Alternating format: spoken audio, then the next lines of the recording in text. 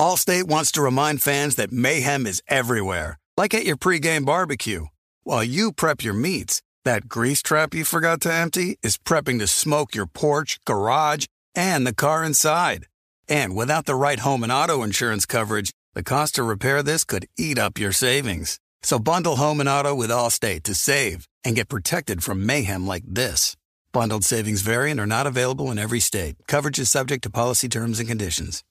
Thank you for traveling with Amex Platinum. To your right, you'll see oceanside relaxation at a fine hotel and resort property. When booked through Amex Travel, you can enjoy complimentary breakfast for 2 and 4 p.m. late checkout. That's the powerful backing of American Express. Terms apply. Learn more at americanexpress.com/withAmex. Warning, this product contains nicotine. Nicotine is an addictive chemical. Black Buffalo products are intended for adults aged 21 and older who are consumers of nicotine or tobacco. If you're an adult aged 21 and older and use nicotine or tobacco, I want to tell you about Black Buffalo's award-winning nicotine pouches. What are they made of? Cured edible green leaves, food-grade ingredients, and pharmaceutical-grade nicotine. No tobacco leaf or stem. So if you're 21 and older, consume nicotine or tobacco, and want to join the Black Buffalo herd, head over to blackbuffalo.com to learn more. You can order nicotine pouches online, and they ship directly to most states. Or check out their store locator to purchase pouches at thousands of retail locations around the country. Black Buffalo Tobacco Alternative. Bold flavor, full pouches.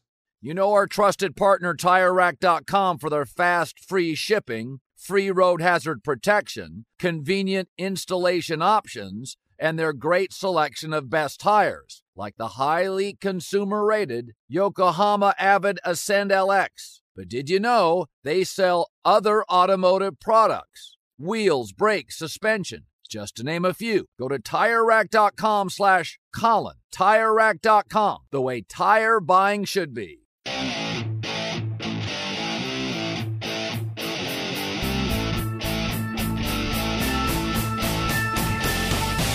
What is going on, everybody? I'm your host, John Middlecop. This is the 3 and Out podcast. It is midnight Eastern, 9 o'clock my time, and I just finished watching. I even had to pour myself a cocktail because the game was terrible. Thursday Night Football was in mid-season form, awful game. But I have some takes. We'll talk about it off the top. Now, if you did take the Buccaneers +7 and the under 49, you're feeling pretty good. And if you follow me on Instagram, I told you to do it. So, again, you can follow me on Instagram at John Middlecoff. I do the Middlecoff mailbag. That's how we end every podcast. And I'll dive into Cam Newton, who was a train wreck. We'll talk about Bill Belichick and Antonio Brown. We'll talk about Lamar Jackson and just context with the NFL. And I think too often we jump the gun on everything. And I do it too. I'm just as guilty as anyone. Chip Kelly and the dumpster fire that is his coaching career. Then we'll hit just kind of the games on Sunday. Maybe we'll just do this every week. I'll just write down all the games. And right now, these first couple weeks and the last couple weeks, because every team's playing, once the buys hit, it'll be less games. And I'll just spend a minute or two on my first reaction and first thought, given the point spread and the number one thing I'm looking for. And then, like I said, Middlecoff mailbag at the end. At John Middlecoff, slide into my DMs wide open. And we interact with the people on the show. But I guess my overall takeaway from this game is you can get by, I think, in pro sports. And maybe it's like this in any business, but it's easier in pro sports just because your physical talents. Like I would imagine in most businesses, you get better as you're in an industry. Like you don't come in just quote unquote the most talented guy at 25. Maybe in these last 10 years with technology, you have like a leg up.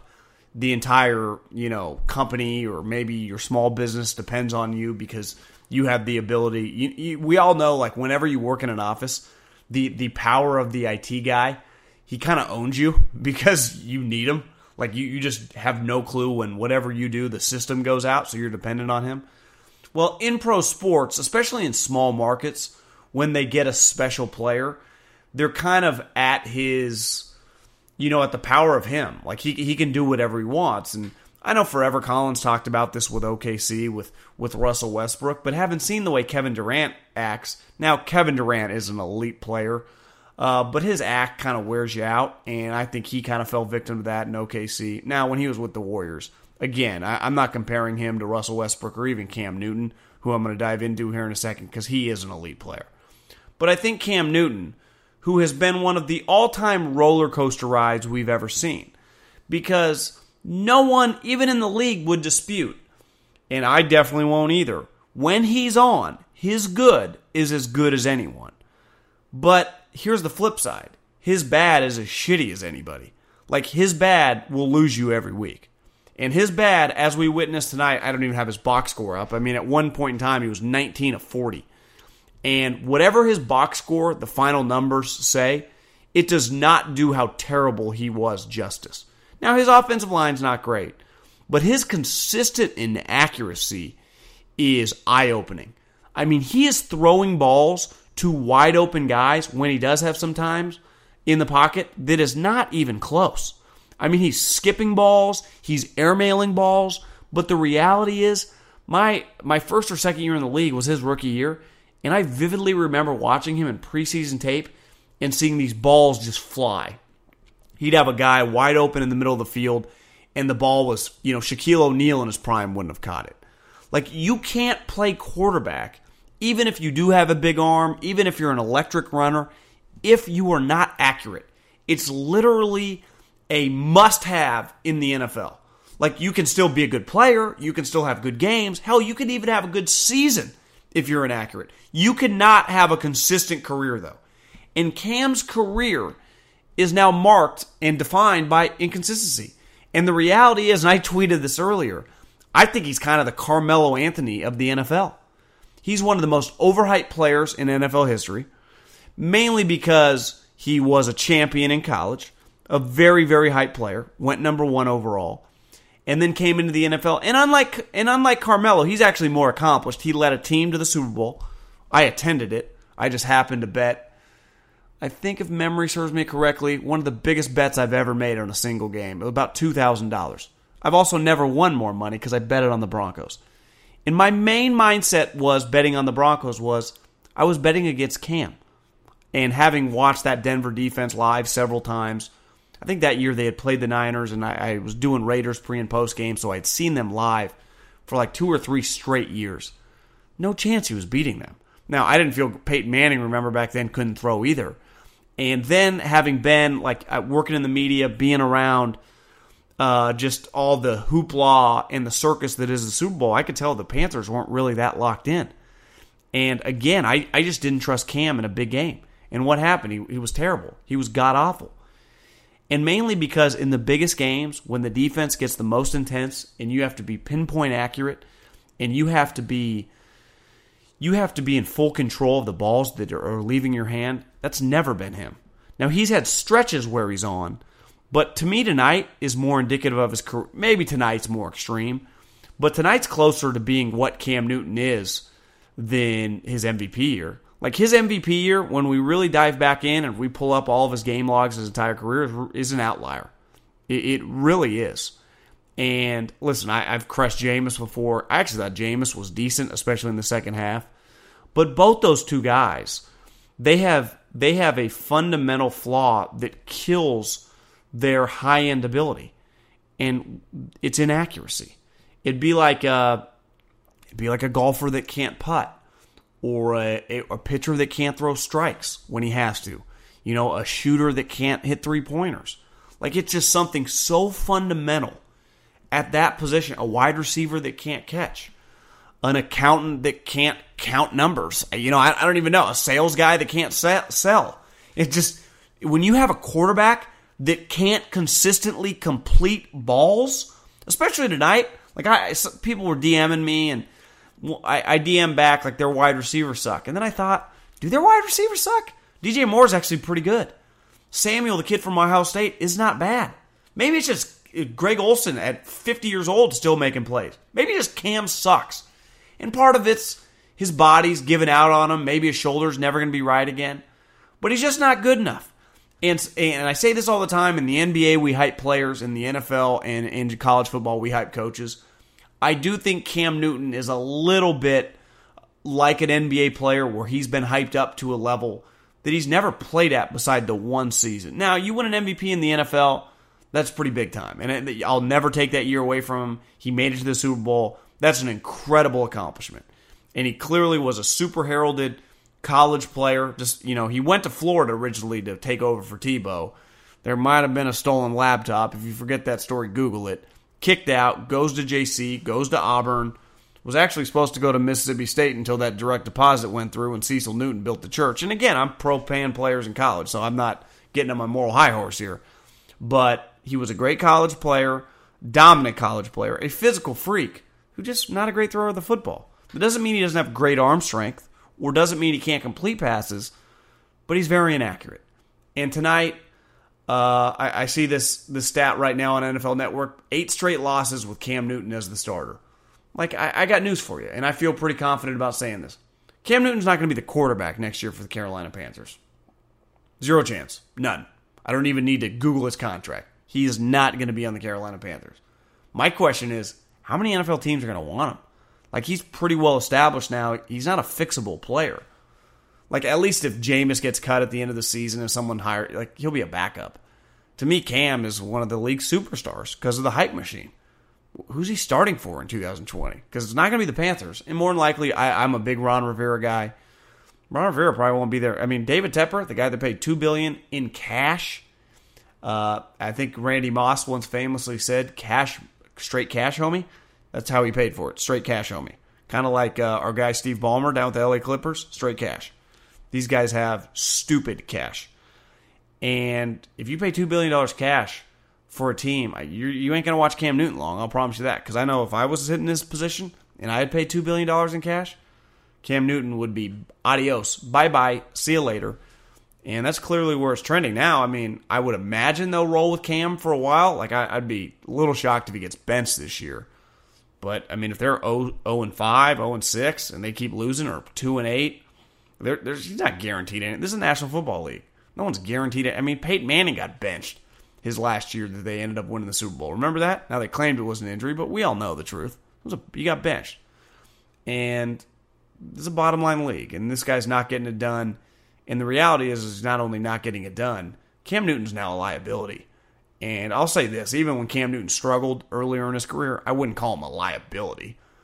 He's now, as Tommy Lasorda once famously said about Bavacqua, that he'd send the bleeping limousine. I don't know if you're sending a limousine to make sure Cam's at the game, but I don't think you're looking over at the sideline during warm-ups that scared when Cam Newton's on the other sideline. And that definitely couldn't have been said 3 or 4 years ago, but I know we got fans of every team in the league that listen to this podcast.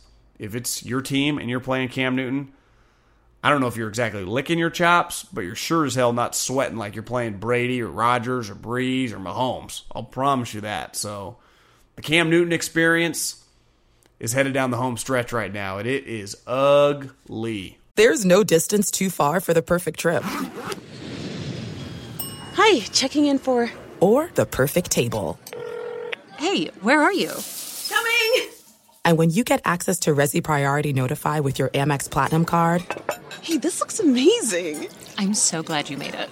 And travel benefits at fine hotels and resorts booked through Amex Travel, it's worth the trip. That's the powerful backing of American Express. Terms apply. Learn more at americanexpress.com/withAmex. When you're hiring for your small business, you want to find quality professionals that are right for the role. That's why you have to check out LinkedIn Jobs. LinkedIn Jobs has the tools to help find the right professionals for your team faster and for free.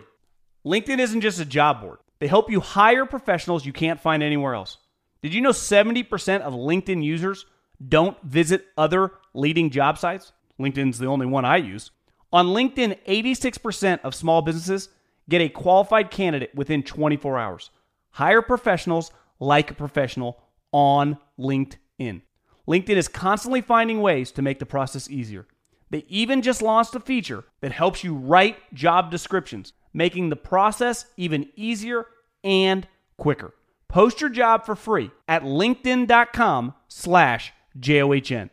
That's linkedin.com/JOHN to post your job for free. Terms and conditions apply. Warning, this product contains nicotine. Nicotine is an addictive chemical. Black Buffalo products are intended for adults aged 21 and older who are consumers of nicotine or tobacco. If you're an adult aged 21 and older and use nicotine or tobacco, I want to tell you about an American-made success story in Black Buffalo's award-winning nicotine pouches. Black Buffalo's nicotine pouches are not owned by Big Tobacco. They're an independent company proudly built right here in the USA for 21 and over adult consumers. Black Buffalo was built by dippers with decades of smokeless tobacco use. They believed the market wanted tobacco alternative nicotine products that offered the best of both worlds. Bold flavor, full pouches. What are they made of? It's pretty simple. Cured edible green leaves, food-grade ingredients, and pharmaceutical-grade nicotine. Most importantly, there's no tobacco leaf or stem. All proudly made right here in the USA. So if you're 21 and older, consume nicotine or tobacco, and want to join the Black Buffalo herd, head over to blackbuffalo.com to learn more. You can order nicotine pouches online, and they ship directly to most states. Or check out the store locator to purchase pouches at thousands of retail locations around the country. Black Buffalo Tobacco Alternative. Bold flavor, full pouches. eBay Motors is here for the ride. You know what I remember about my first car? Is at the moment I got it, I wanted to improve it. Because like most 16-year-old kids, you don't exactly get a luxury automobile. So you look at it, you go, well, I need to add some speakers. I need to tint out the windows. I need to make this thing the coolest car possible so I can cruise around town with all my buddies, waving at the babes, and enjoy myself. So my favorite part of car culture when I was young was definitely the subwoofers in the back of the car. And we built the boxes from scratch, had multiple 12-inch subs, and you could hear me coming from a long way away. With over 122 million parts, you can make sure your number one ride or die stays running smoothly. Brake kits, LED headlights, roof racks, bumpers, whatever your baby needs, eBay Motors has it. And with eBay Guaranteed Fit, it's guaranteed to fit your ride the first time, every time, or your money back. Plus, at these prices, you're burning rubber, not cash. Keep your ride or die alive at ebaymotors.com. Eligible items only. Exclusions apply. Okay, let's get to Belichick and Antonio Brown. And let me preface this by saying I'm exhausted with Antonio Brown. I mean, when you live in the Bay Area and the feet stuff just hits you over the head every day, and then it's also on Hard Knocks. It's also then the number one story in the NFL. He is just an exhausting human being. I mean, Terrell Owens thinks that Antonio Brown's a diva. It's like, holy hell. Can you just stay out of the news for one day, let alone a week, let alone a month? And the answer is no. And the new information that came out this week, I'm going to preface this by saying, I say the same thing with every single one of these accusations. If the guy did it, either hitting a woman or raping a woman or whatever, you should go to jail. It's in Middlecoff's judicial system, it's black and white. You go to jail. But I also say this on the other side. When you make it up, as in like what happened to Reuben Foster, she should go to jail. It's very black and white for me. Now, like most people, most of these situations happen in a one-on-one setting. So I don't know, you don't know, only those two know. So I can't even begin to have a take on if he did it, if he should be employed. I mean, one, there are 0 criminal charges. This is a civil lawsuit. And again, like I said, if he did it, he should go to jail. If she's making it up, she should go to jail. My stance on this stuff will never change. They're also in the story that came out that Belichick, Rap Sheet tweeted the Patriots had no clue. I'm going to call bullshit on that. Mainly because I watched Drew Rosenhaus the other day talk about how he knew this was coming. And Drew Rosenhaus and Belichick are very close. They've done a lot of deals together. They clearly work pretty well together. I don't believe there's any chance on God's green earth that Drew Rosenhaus, if he knew this was coming and he was talking with Belichick doing a deal, would not tell him this was coming. I don't believe that for a second. No chance Belichick's getting blindsided on this. I won't believe that until someone credible tells me otherwise. And I'm not saying that Rap Sheet's not credible, but let's call it what it is. The Patriots wanted out there. They didn't know mainly because pro sports, I got news for you. teams think fans are idiots, and they can push narratives and make you believe them.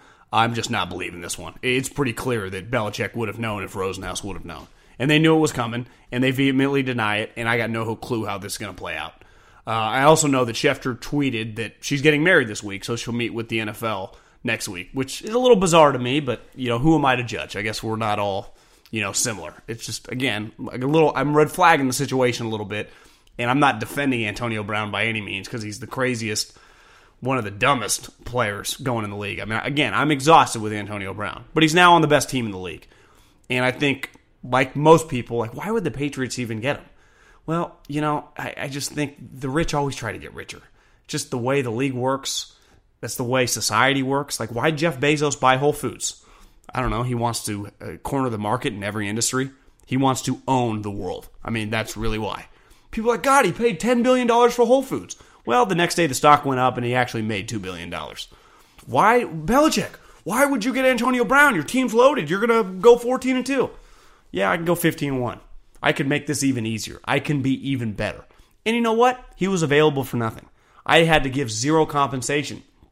The only thing I had to give was $9 million, and I saw multiple people tweet out the details on the contract. He's actually not even tied to him if Antonio Brown screws up. He can get out for way less money, the way they've structured the bonuses. So it's really not that crazy of an investment. And two, when you dive into their wide receiver room, Julian Edelman, older player who has a torn ACL and also had an injured thumb this preseason. What if he injures his thumb again? He's by far their best wide receiver now that Gronk's retired and just screwing around. You're depending on N'Keal Harry, who's on injured reserve, and he was a first-round pick. Jacoby Myers, their first-round pick, their other wide receiver, who's an undrafted free agent. They are depending on a rookie undrafted free agent, which by all accounts has been a really good player, but still, that's a lot to depend on an undrafted free agent. And then your tight end situation, major question mark. Now, they do have a good group of running backs, the two Alabama guys and James White. But still, Belichick's going, God, I mean, we kick the Steelers' ass, which we always do. I might as well just be a part owner of the Steelers. But our receiver depth is somewhat of a question mark. Now, if Gronk was still on the team in his prime, would they have got Antonio Brown? Probably not. They wouldn't have needed him. But when you really kind of dive in deep to their group, it's not quite as stacked as you think as a unit. So I do understand from a football perspective why they do it. And here's the other thing. How many times do we need to learn in society, in football, that the most talented people get, what do they say, a cat has 9 lives? That's just the reality for the most talented people in any industry.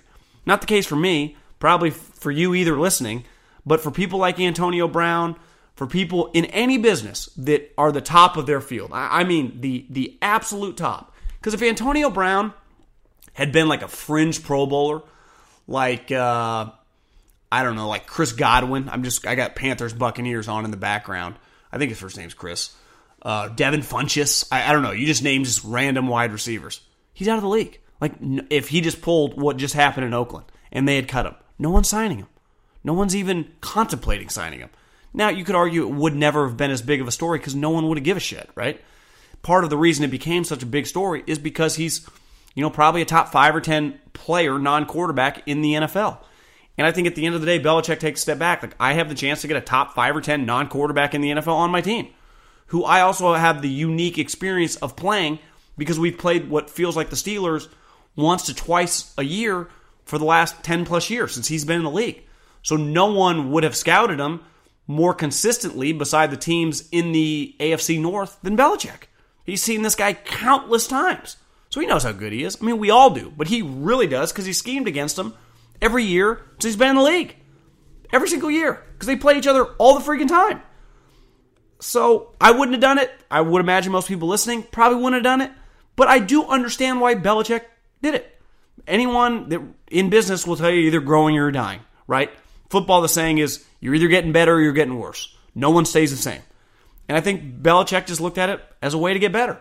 Now, if he becomes such a big pain in the ass, I think they'll easily get rid of him. And the money to them is nothing. They'll cut him and they'll move on. They don't. The other thing about the Patriots, they don't mess around with sunk costs that long. The moment they think you're dead weight, they just move on. Regardless, financially, it doesn't affect them. Unlike most teams that hold on to a first-round pick forever, or like a year longer with the free agent signing. They just say, peace, see ya, Godspeed. They don't even think Belichick says that. He just says, you're cut, clean out your locker, get the hell out of here. We're off. Like, Belichick's not treating Antonio Brown any differently when it comes to that stuff. Like, he might get 9 lives in the NFL because the Patriots cut him, then maybe the Redskins would sign him, or maybe Seattle would sign him. But he's getting 1 life with Belichick. And that's, you either shape in or you shape out. Now, if this civil case gets crazier, new information comes out, I bet they'll get rid of him. Like, I don't think it's really that complicated. Now, you could also argue, we've seen some crazy things happen with them. They did have a double murderer on their team, and they waited for a second until they knew that he was probably guilty, and then they got rid of him. So but I never viewed the Patriots as like the moral compass for the NFL or society. They don't even pretend to be. Belichick has one job.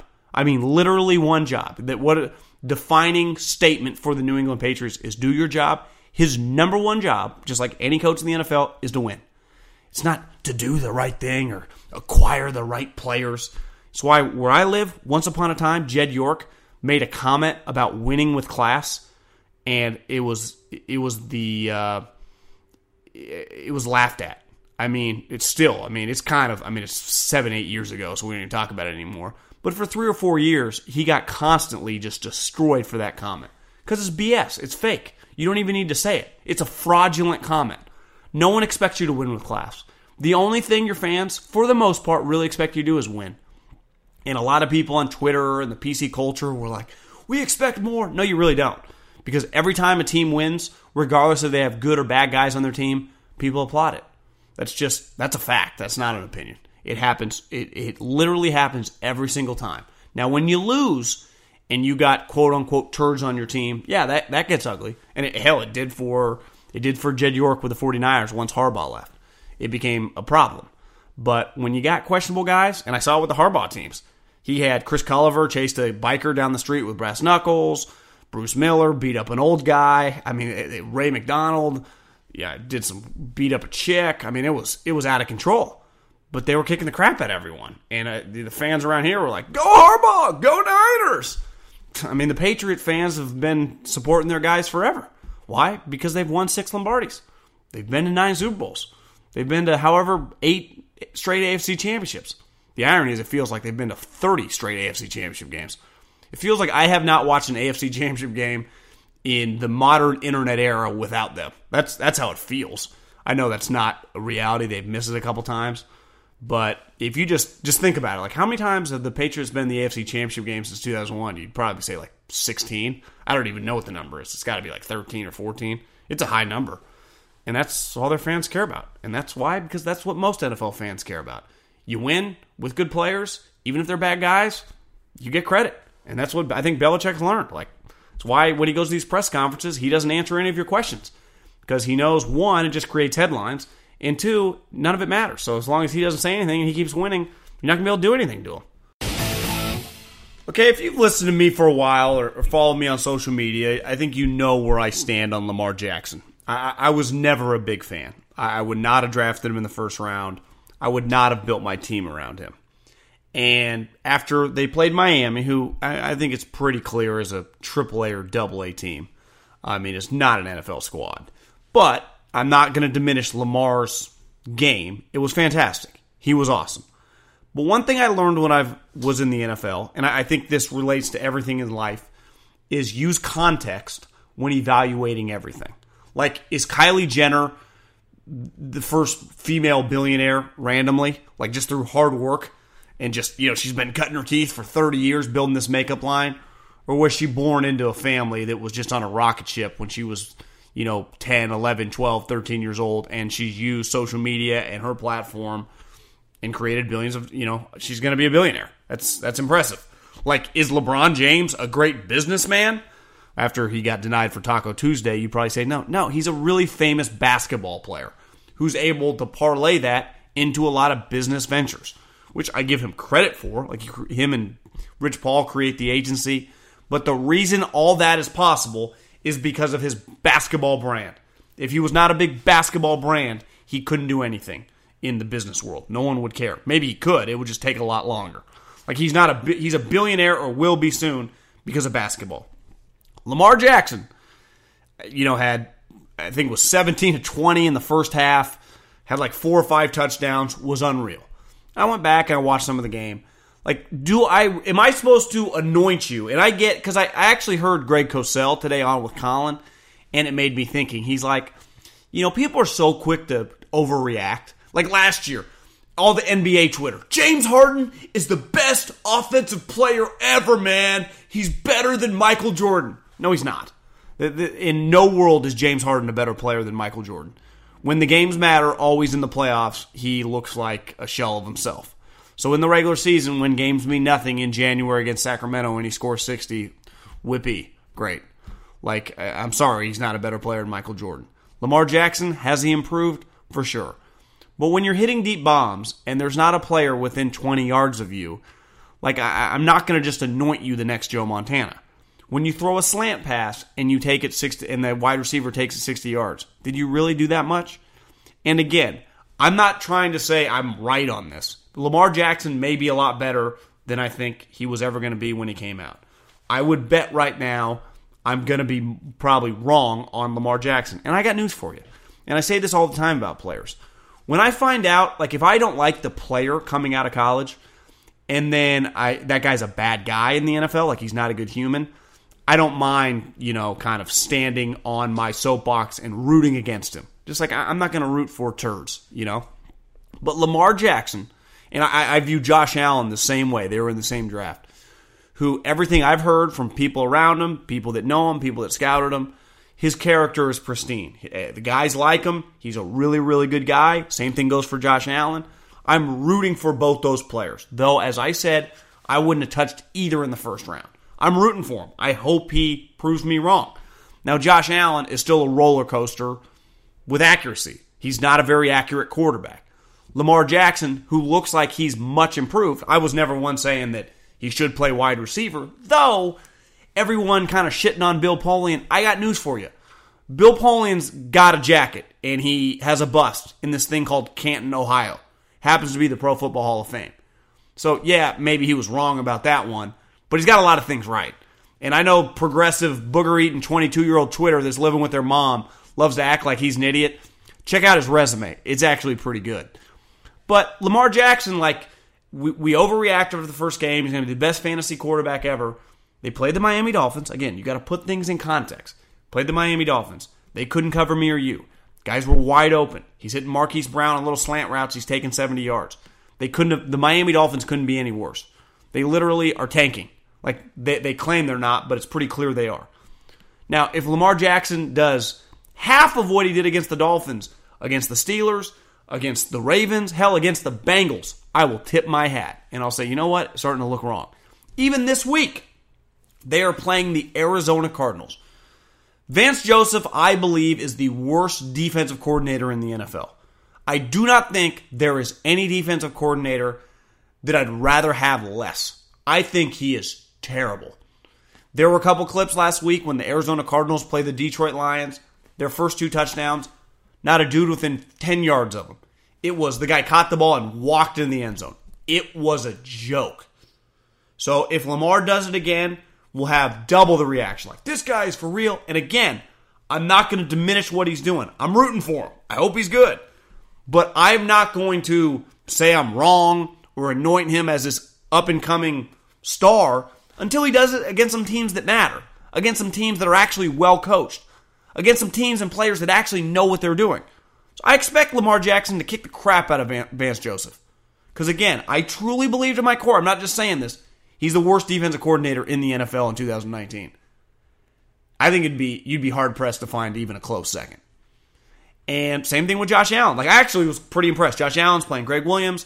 Their defense still isn't great. He's not very accurate, made some big plays down the stretch. I'm rooting for them both. And I learned this in the preseason. I think it's why so many fans are always so shocked when guys get cut. Context is huge. If you run for 100 yards in the fourth quarter of a preseason game, no one in the NFL gives a damn. You're going up against a bunch of guys that are going to be selling insurance.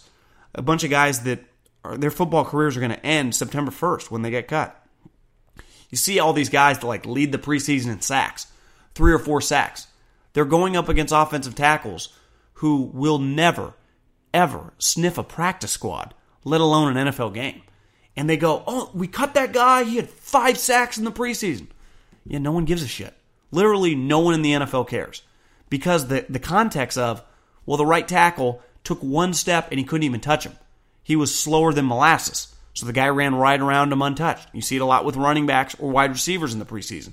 They are wide open. In the NFL, typically, unless there's a blown assignment, which even happens with good teams, for the most part, you have to complete as a quarterback contested ball, like balls in tight areas, right? Where the defensive back is relatively close. You, good quarterbacks, have to throw guys open. And we'll see if he can do that against good teams. I hope he can. Like, I'm not rooting against him, I promise you. Even Dak Prescott. I believe more in the Cowboys because I think they actually have talent and we have seen them play well down the stretch against good teams. Plus, as you know, if you've listened to the show, I like Kellen Moore. I think he's a really good coach. But if you go back and watch the Cowboys against the Giants, he did hit some wide open guys. And I'm not saying like 2 or 3 yards. I'm talking like 6 or 7 yard radiuses. So if this offense is super explosive, let's see it when there is a guy just remotely in the area. Now the difference between Dak and those 2 guys is he's proven it before. Not at like the highest level, like he's Peyton Manning or Tom Brady or Drew Brees or anything, but we have 2 or 3 years of body of evidence that he can do it against good teams. He doesn't always do it against good teams, but I've seen it. Let's wait and see before we anoint this guy as the next Hall of Fame quarterback, which, hell, he might be. I mean, if he keeps doing this against good teams, shit, he might win the MVP this year. But I can't even pretend to act like we know for sure that Lamar is the dude. Now, he clearly has some dude qualities, as my guy Yogi Roth would say. He looks more natural throwing the football, I feel like, this year. And that's, he's a second-year player. He spent all offseason working on it. He's got a high-level NFL coach, despite, Harbaugh's not an offensive genius or anything. But they're going to emphasize the right things in that organization. So he's clearly improved. Let's just pump our brakes, let the context, him play some good teams, and then we can have some real reactions whether he can play or not.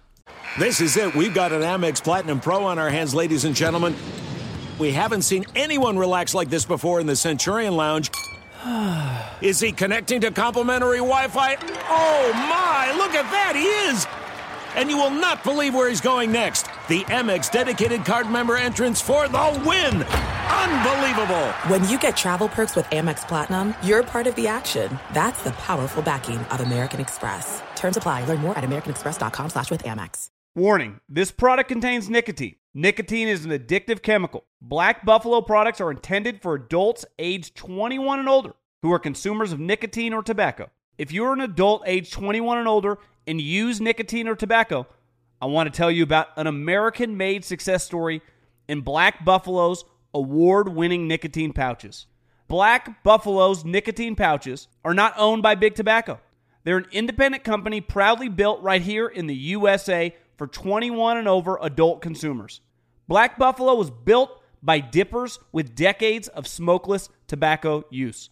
They believed the market wanted tobacco alternative nicotine products that offered the best of both worlds. Bold flavor, full pouches. What are they made of? It's pretty simple.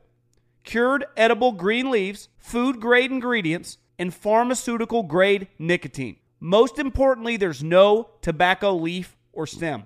All proudly made right here in the USA.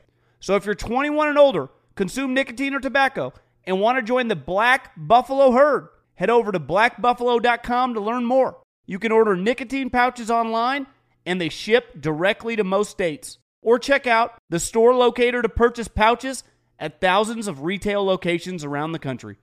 Black Buffalo Tobacco Alternative. Bold flavor, full pouches. eBay Motors is here for the ride. You know what I remember about my first car?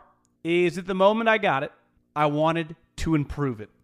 Because like most 16-year-old kids, you don't exactly get a luxury automobile.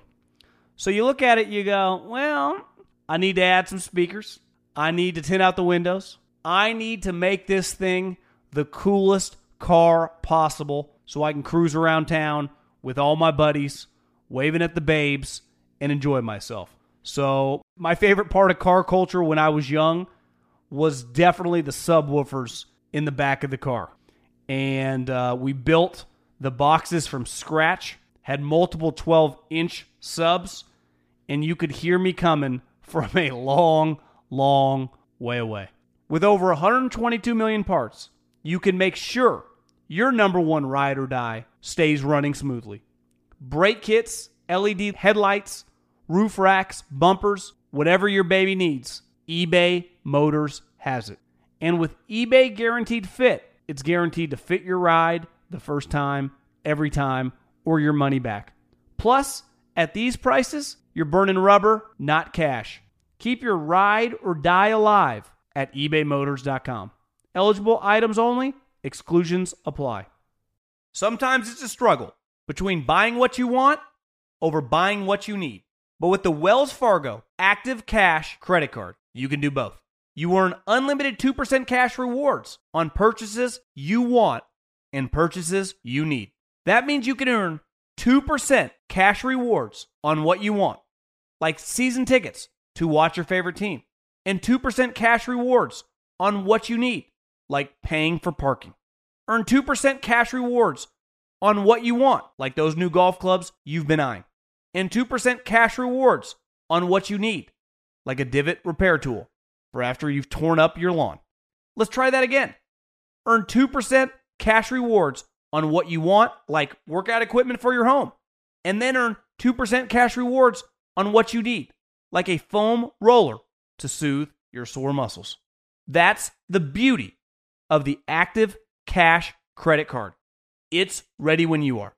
With unlimited 2% cash rewards, the Wells Fargo Active Cash credit card. That's real life ready. Terms apply. Learn more at wellsfargo.com/activecash.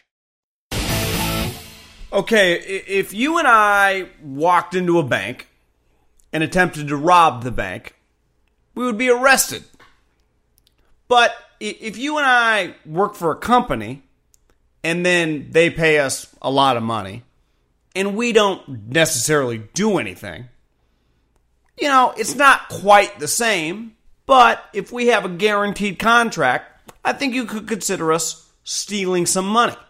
One brings criminal charges. The other, you would just be judged as a low-level human. Chip Kelly currently, if it was a crime to steal from UCLA, he would be behind bars. Because he is currently, and he's done this for his last two jobs with the 49ers and then again at UCLA, is stealing money. It is borderline criminal activity. Now, I'm not advocating to put Chip Kelly behind bars, but I am advocating that if I was UCLA, just like when Jed York after 1 year said, this is a joke, I got to pay this guy to get out of here because this is a disaster.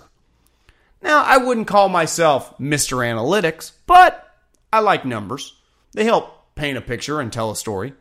Since Jeffrey Lurie told Chip Kelly to pack his stuff and get the hell out of his building, I think it was a Tuesday night, week 17 of, what year was that? I don't even know what year that was. Week 17, though, several years ago, they were getting ready for a game. He said, get out of here. Chip Kelly has had two jobs. He coached the 49ers for a season and has now been at UCLA for a season and 2 games. During that span, he's 5-25. He is one of the biggest frauds going currently. Once upon a time when he took over Oregon, and Oregon, born and raised here on the West Coast, when I was growing up, and definitely once I got to junior high, high school, and early in college, Mike Bellotti had that program at a pretty high level. They were a consistent top 25 program. And they would have their moments where they were top 12, 10 team. Now, they were never winning a national championship or even necessarily competing for a national championship, but they were a damn good program. They were really good. Now, he hires Chip Kelly in the late 2000s. Chip's an OC for 1 year, and then he takes over, and he takes it to another level. But they had consistently, and let me repeat, consistently got NFL players. And some would argue they actually produced better NFL players under Bellotti than they did under Chip.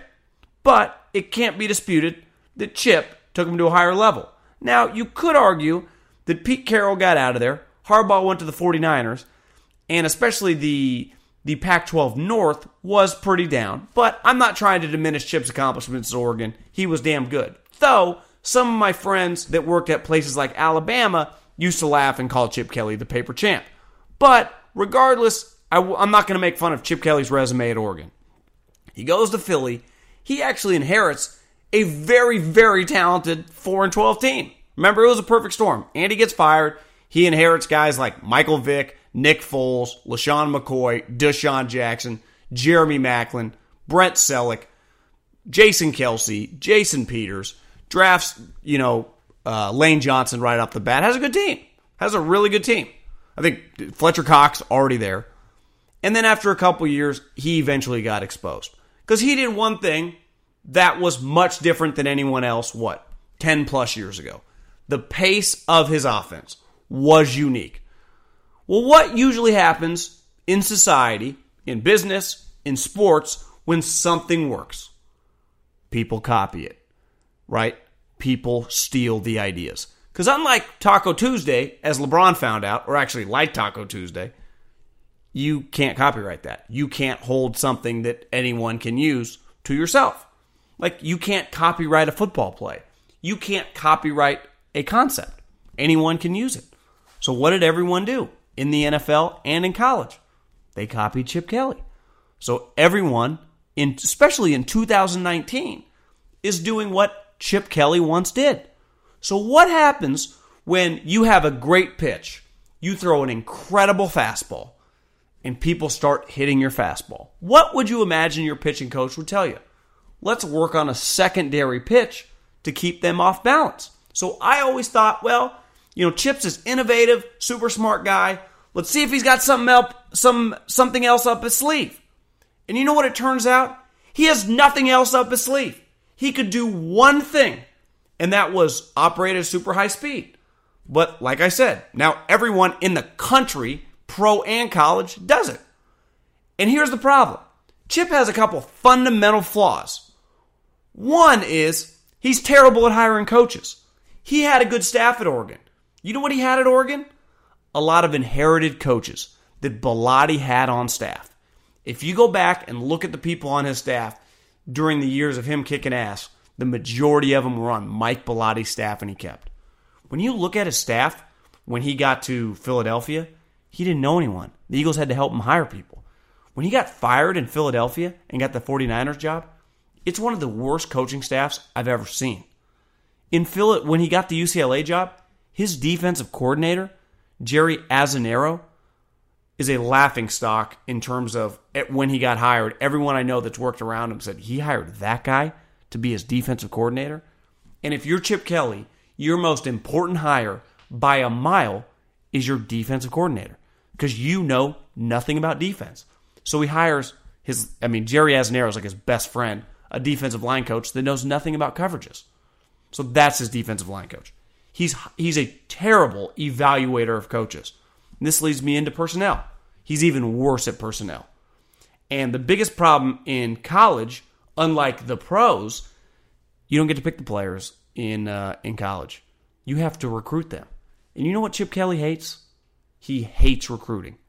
I know this for a fact because I know multiple people that have worked for him at UCLA that are no longer there. They say it's a joke. And his recruiting rankings show he can't even crack the top 45. Say one thing for Jim Mora, and I don't think Jim Mora is a very good coach. He actively tried to recruit.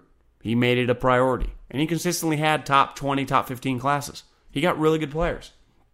Once upon a time, Kenny Clark, who's now the Green Bay Packers star defensive tackle, his dad was in prison.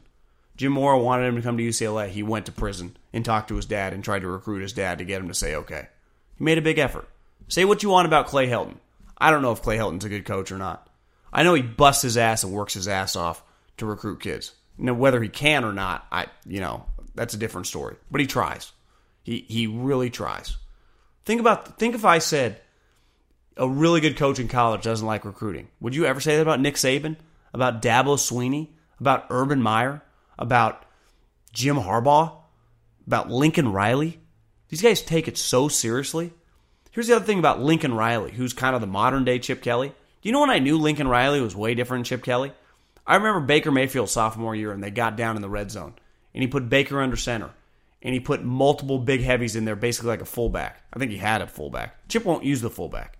Anyone that doesn't use the fullback, I immediately red flag. I think are you just too stubborn?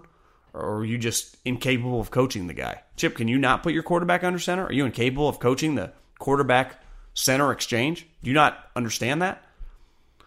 And the most head-scratching thing about this is Casey Wasserman, who's the super rich LA guy, super powerful guy, and Troy Aikman, who's been around the NFL forever, obviously, who does the Fox game, so he's around the NFC, were the two guys leading the charge to hire Chip Kelly. I can't comprehend how Troy Aikman, who has done 1 million Eagle games over the years, and even has done some 49er games over the years, wouldn't reach out to them and be like, what's this guy's deal? And get some intel.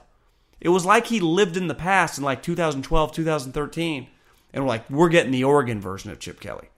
Again, the saying, you're either getting better or you're getting worse. You're either growing or you're dying. Chip Kelly hasn't changed at all. He refuses to adapt.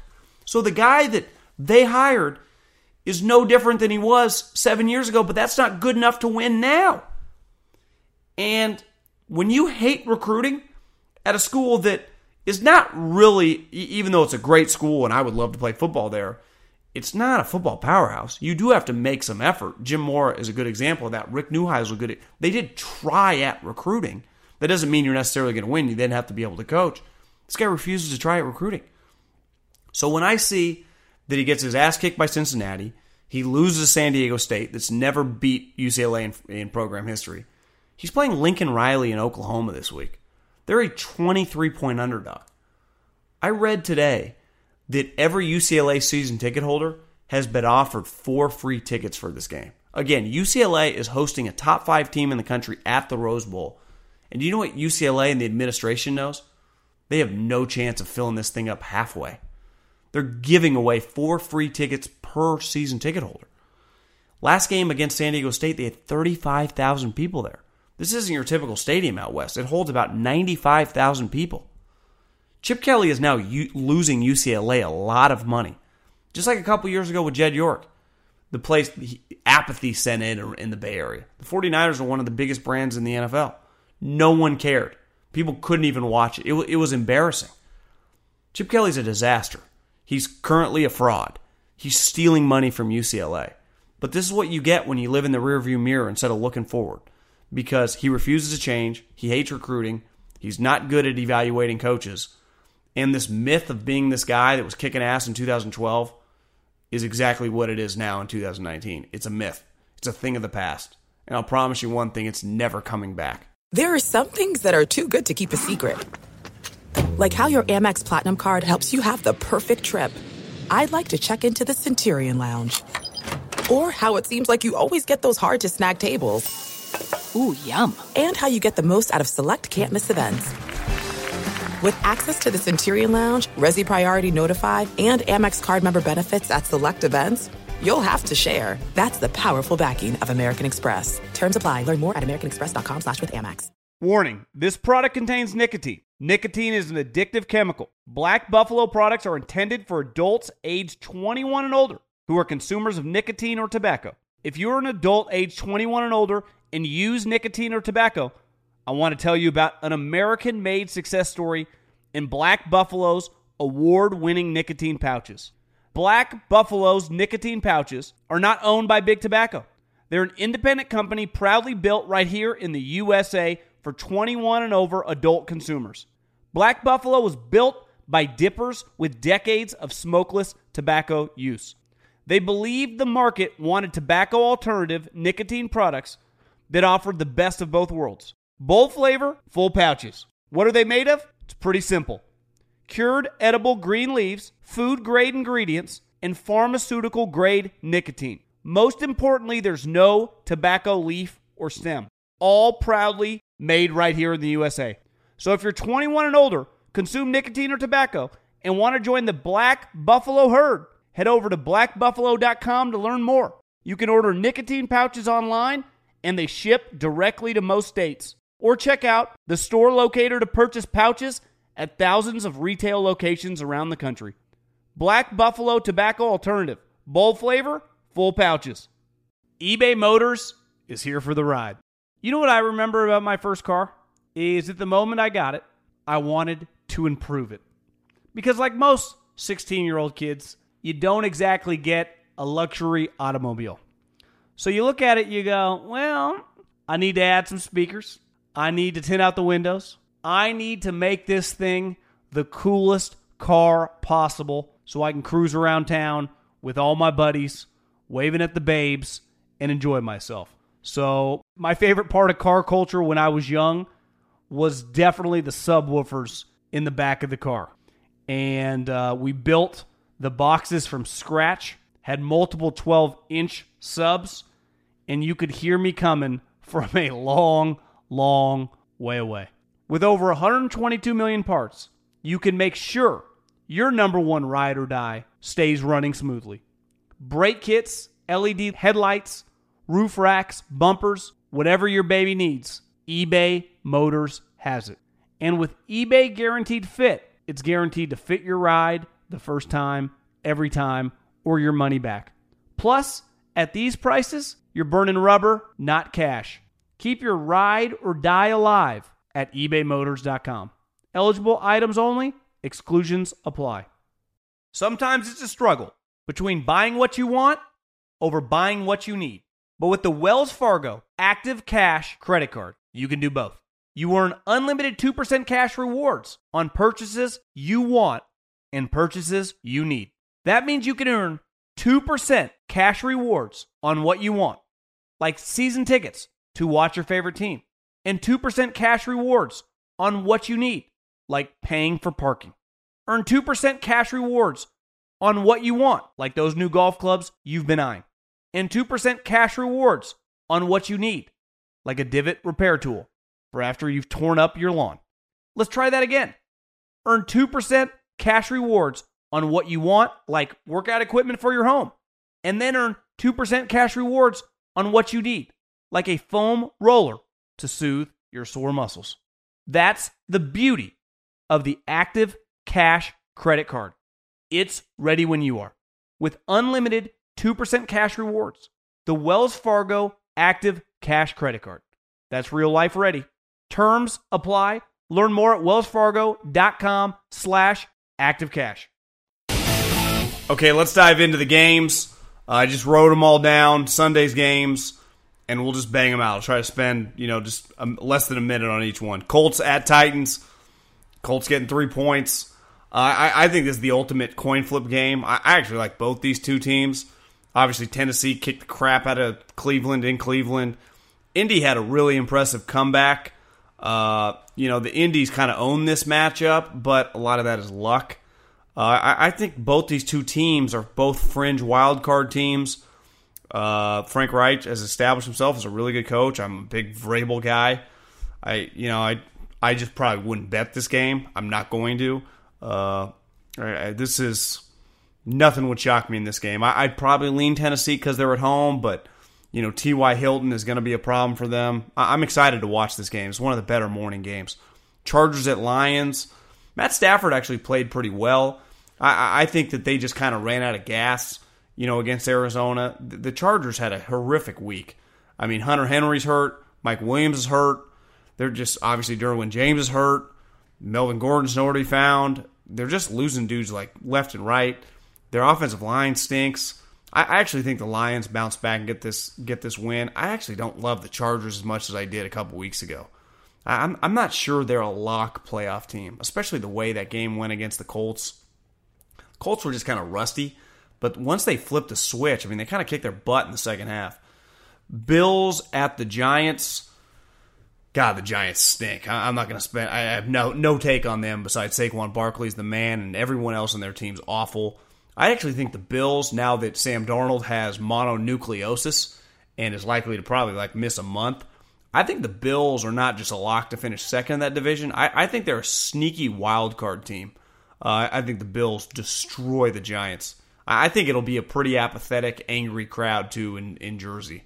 I think people hate this Giants team. Arizona at Baltimore. Talked about it earlier with the Ravens. The Ravens should kill them. They're a huge favorite, 13 points. at home. I mean, Kyler Murray's going to go on the road in Baltimore and win this game. No chance. I would imagine that, unlike the Dolphins game, that not that Harbaugh won't try to run up the score, but if they're up like 20-0 in the first half, he'll just run the same play over and over and over and over again.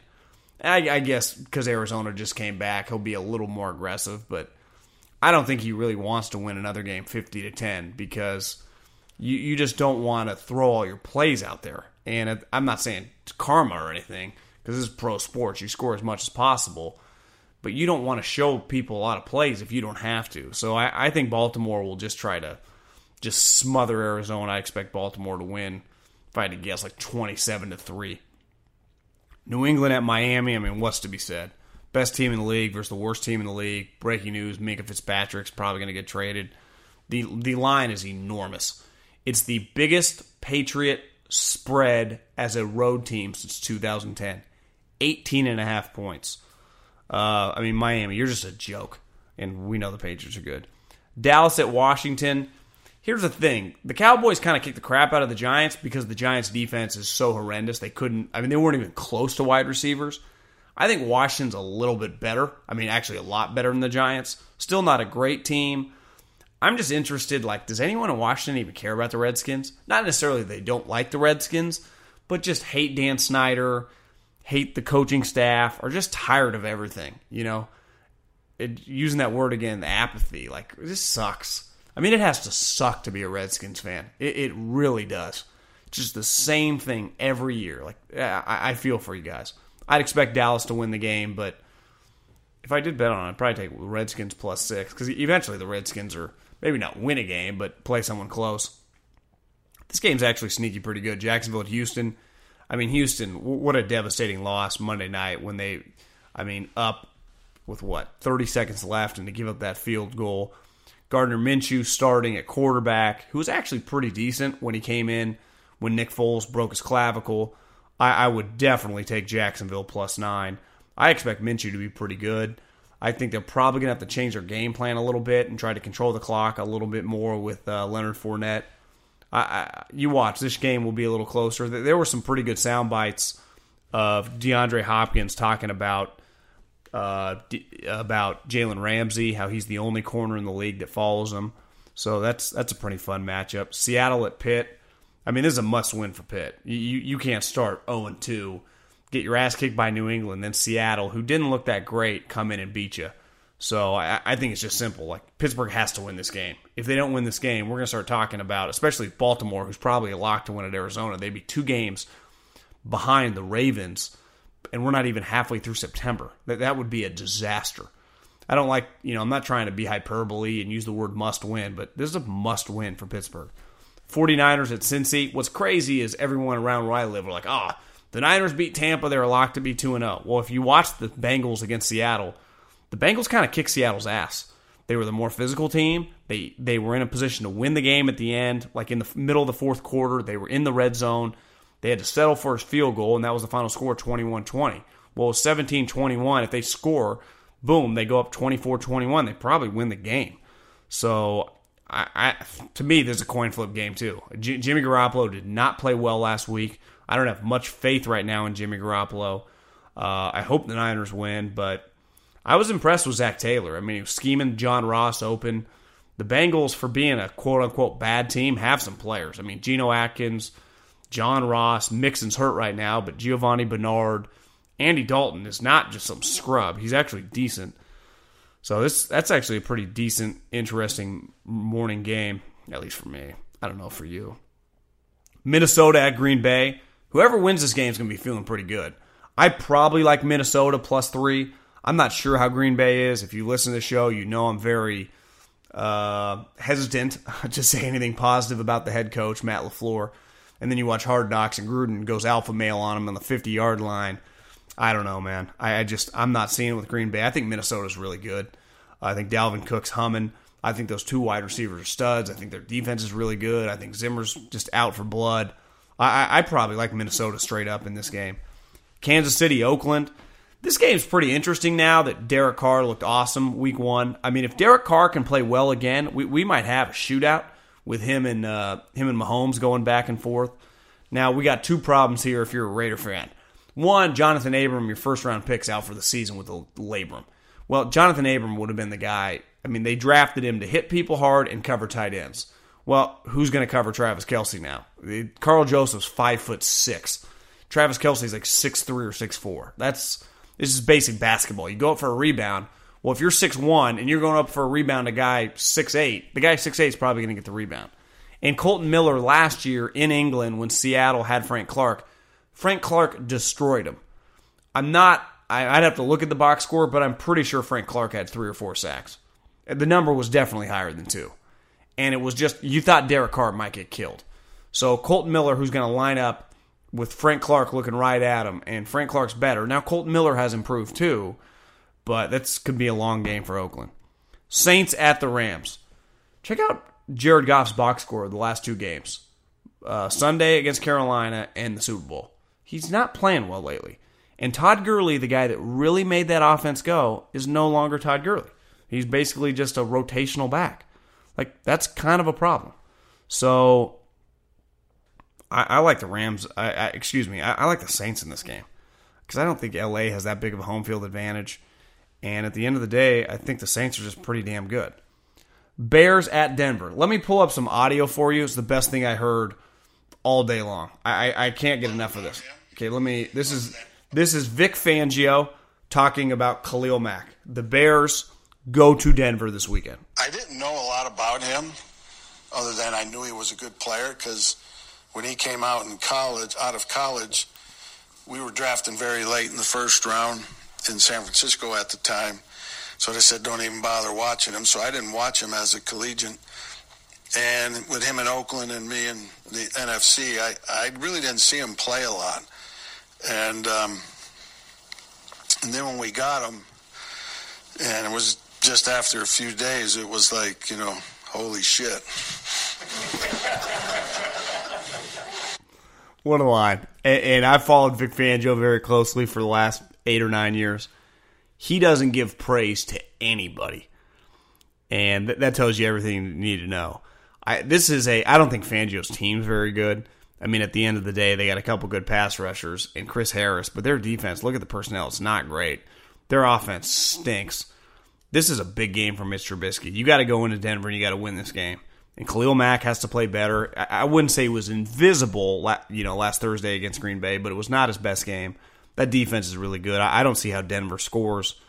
I like Chicago probably like 17-7 or something like that. So I like the Bears. The Bears are actually favored on the road. That tells you how much Vegas thinks of Denver. I mean, Denver might just be a team drafted in the top 5 or 6 this year. Well, here's going to be the key. They're going to need to get Drew Lock on the field and get some looks at him. Eagles at Atlanta. One thing, as we know tonight, the NFC South, beside the Saints, is not very good. And this Atlanta, who got the crap kicked out of them week 1 at Minnesota, needs a bounce-back win. Well, if you need a bounce-back win, playing Carson Wentz and the Eagles is not an ideal team. It is Sunday night. It is in Atlanta. But, man, I think Dan Quinn is one of those coaches that they replaced all 3 coordinators. I gave the stat on this podcast a while back. It was like the first time it's happened in the NFL since 1989. If you're going to replace all 3 coordinators, it's one thing to lose opening weekend on the road. I get it. But to get thoroughly dominated, I had a buddy in the league that was watching the tape and text me on like Monday or Tuesday this week and said it was the worst run fits he'd ever seen. I mean, Dalvin Cook was running through these holes like it was parted like the Red Sea. You can never discount a team coming back after a bad loss, playing at home, playing with some pride. Is there a chance the Falcons, and I thought they were good, just aren't good? I kind of like Philly to kick their ass. I mean, just kind of just destroy them. And if they do that, the Dan Quinn firing hot seat clock is on like Donkey Kong. Okay, let's get into the Middlecoff mailbag. Do it every week. Instagram, at John Middlecoff, DMs wide open, fire in them, and ask me whatever you want. It's just a bunch of dudes asking me football questions. Hey, John, big fan of you and the podcast. Appreciate it. What are your thoughts on the Purdue Boilermakers quarterback, Elijah Sindelar? He has 932 yards and 9 touchdowns combined. Wide receiver Rondale Moore has 344 yards. I think you guys texted me, or someone asked about him like a while back, Heisman contender. Do you think they should be a contender for the Big Ten championship? I would say no. I actually think the Big Ten's pretty good. I mean, Ohio State's clearly loaded. Penn State's pretty damn good. Michigan State has this defense that is just incredible. They're playing Arizona State this weekend in Sparty. They're probably going to kick their ass. Wisconsin's solid. I know Michigan had a terrible game last week against Army, but you might just chalk that up. It's a weird game versus Army. I think Michigan at the end of the day might still be a little flawed, but they're better than Purdue. If Purdue, to me, wins 8-9 games, that's a hell of a season. But to compete for the Big Ten championship, and again, I'm not pretending to have watched. I haven't watched either Purdue game. I just know how good the conference is and watch the conference like the main teams. They're just not as good as them. Now, their coach is highly thought of. People in the media like him. I think people in the NFL like him. He's well respected. I just don't know if they have the talent, to be honest with you. So with the whole Jimmy thing going on, what are your thoughts? Do you think he's just struggling due to lack of full game speed experience since the injury? I think the biggest problem with Jimmy Garoppolo right now is that he's like a kicker or a golfer. It's all in his head. Because physically he looks right, his arm strength is good, he's not scared or jittery in the pocket, and he doesn't look hesitant when he's transferring his weight on his body. I see the ball coming out of his hands, and he has no clue where it's going. Well, if you watched him when he first got to the 49ers or when he played for the Patriots, he was really accurate.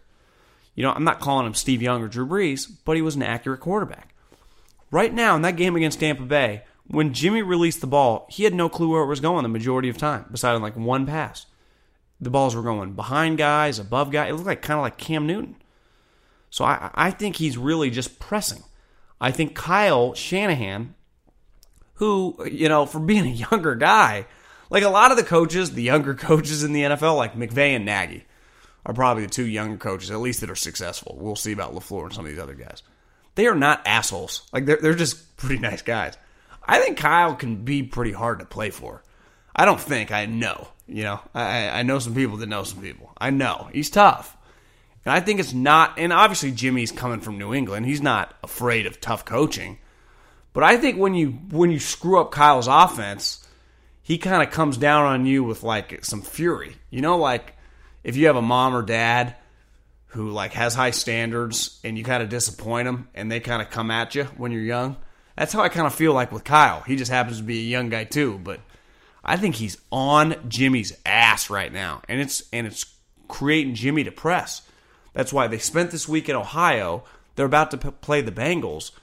I hope like on Monday or Tuesday night, just those two just went out and grabbed a couple beers and like could talk it out or something. Because I think they're in a weird part of their relationship. Like something's just off. And I think part of it is I think Kyle is second-guessing Jimmy. And I think Jimmy knows that and is like trying extra hard to impress him. And it's just not working at all, which is crazy to say. I mean, if you've listened to me for a while, I think highly of Jimmy Garoppolo. But man, they got some issues right now. Okay, with the advent of analytics, why are all interceptions still counted the same? Shouldn't there be a way for people to distinguish between a poor decision made by a quarterback and when an incredible play the defense happens? For example, a receiver bobbles the ball and a corner snags it off the turf. Do scouts keep this in mind when scouting players? I think PFF does a good job of this now, and I think teams look at it. Interceptable balls thrown by quarterbacks, picks that shouldn't be their fault. So yeah, I think more and more now. And when you evaluate a quarterback, either as a college prospect or to sign him in the NFL, you chart their throws. So you have a good idea of how accurate a guy is and how inaccurate a guy is. Like if you're just drafting a guy in college, you're not just going off like his box score. Well, coach, he's 75% completion percentage, but he threw like 50 would have been picks. You know that. So I definitely think that it's being accounted for. You had one more question.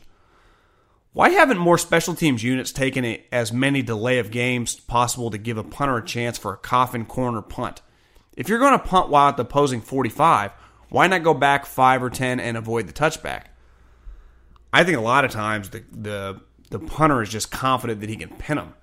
So he just tells the coach, and maybe they practice it like in practice. They just feel confident kicking it right if the ball's being snapped at the 45 and he's 15 yards behind him, so he's catching it at his own 50, 45, 40. He just feels confident they can get it. Now, I think a lot of times it's like, if any of you guys golf, when you tee off and people are watching you, or even when you go from the range to the course, your adrenaline kind of takes over. So it's one thing to be in practice when you're kind of in a relaxed environment. I think it's another thing to be in the game when you're kind of feeling the pressure and your heart rate's up. I think that plays a big part of it.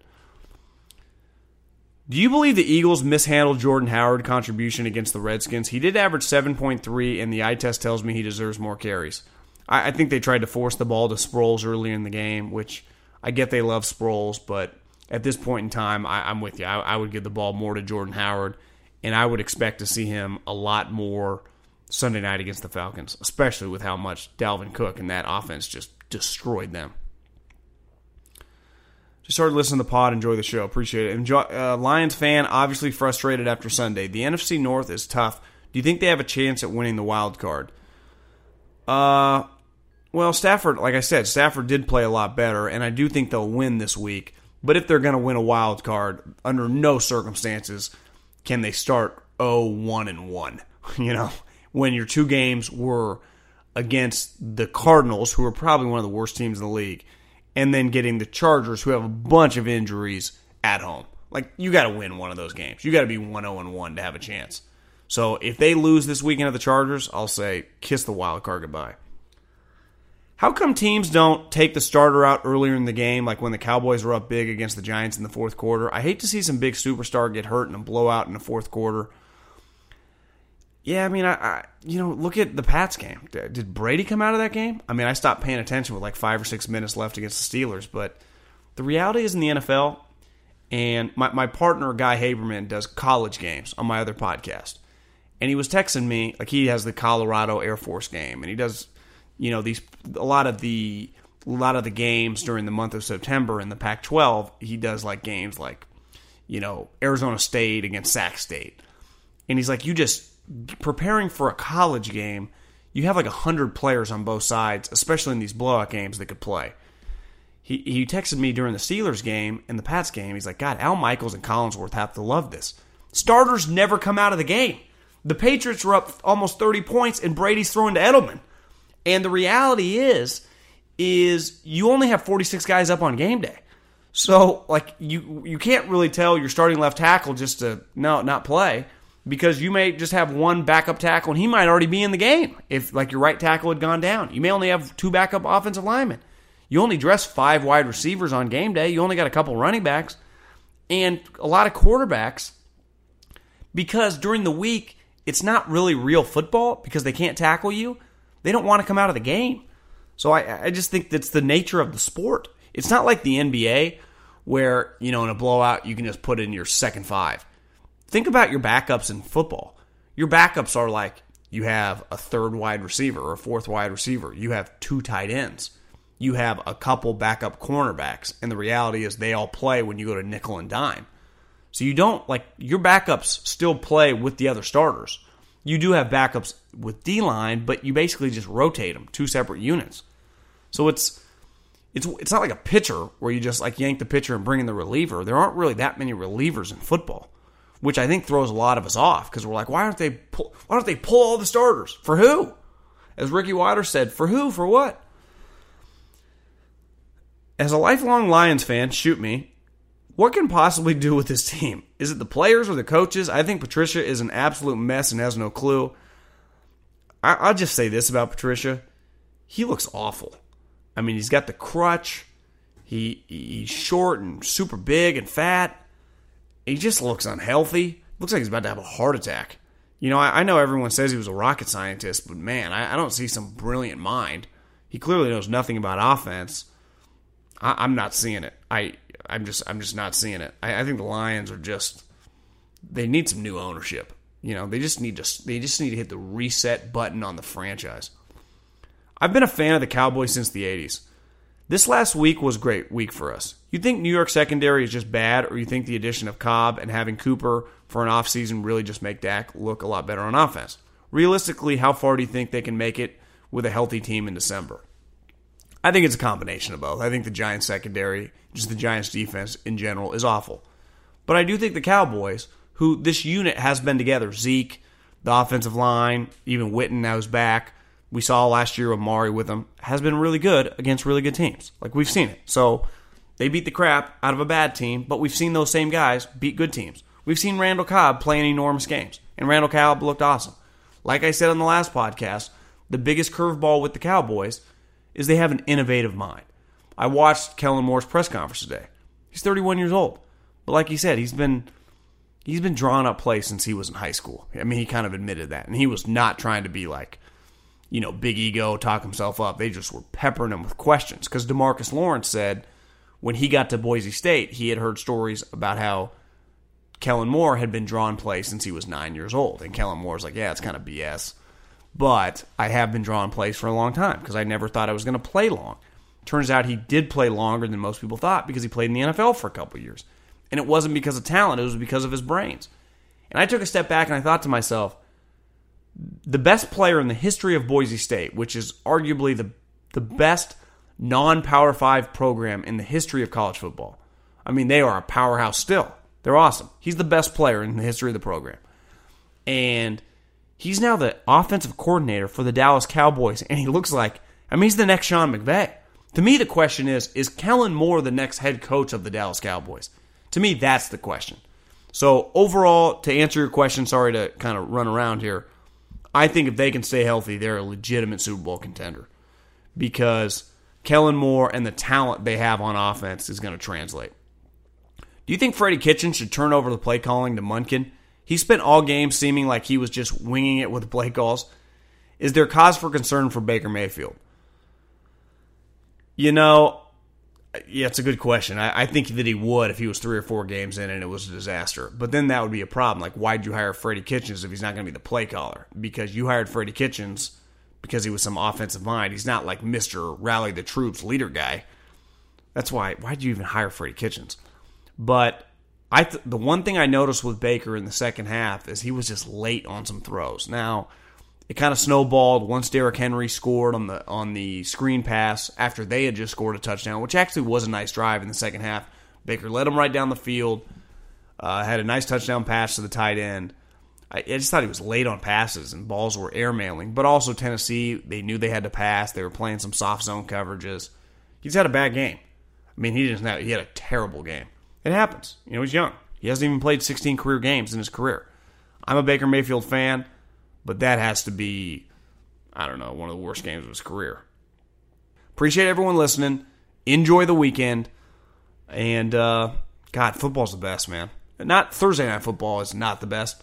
But Thursday Night Football, it's kind of like pizza, where even if you get bad pizza, it's still pizza, so it's not that terrible. Now, you'd rather have really good pizza, would be like Patriots Chiefs or something. But you can give me, Carolina Panthers, Tampa Bay Buccaneers, and I'm not going to complain. Even though I might complain, like the game sucks, but I'm still going to watch it.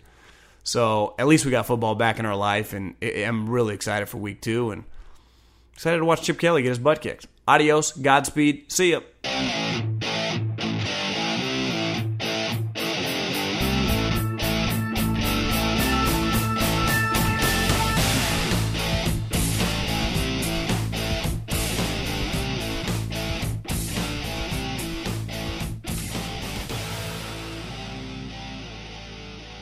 It's Freddie Prinze Jr. and Jeff Dye back in the ring. Wrestling with Freddie makes its triumphant return for an electrifying 4th season.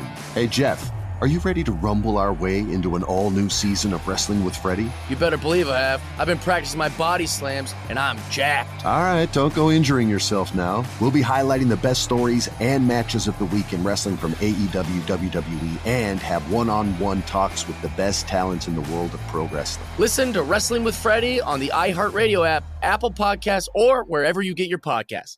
I'm Diosa. And I'm Mala. We're the creators of Locatora Radio, a radiophonic novela, which is a fancy way of saying a podcast. Welcome to Locatora Radio Season 9. Love at First Listen.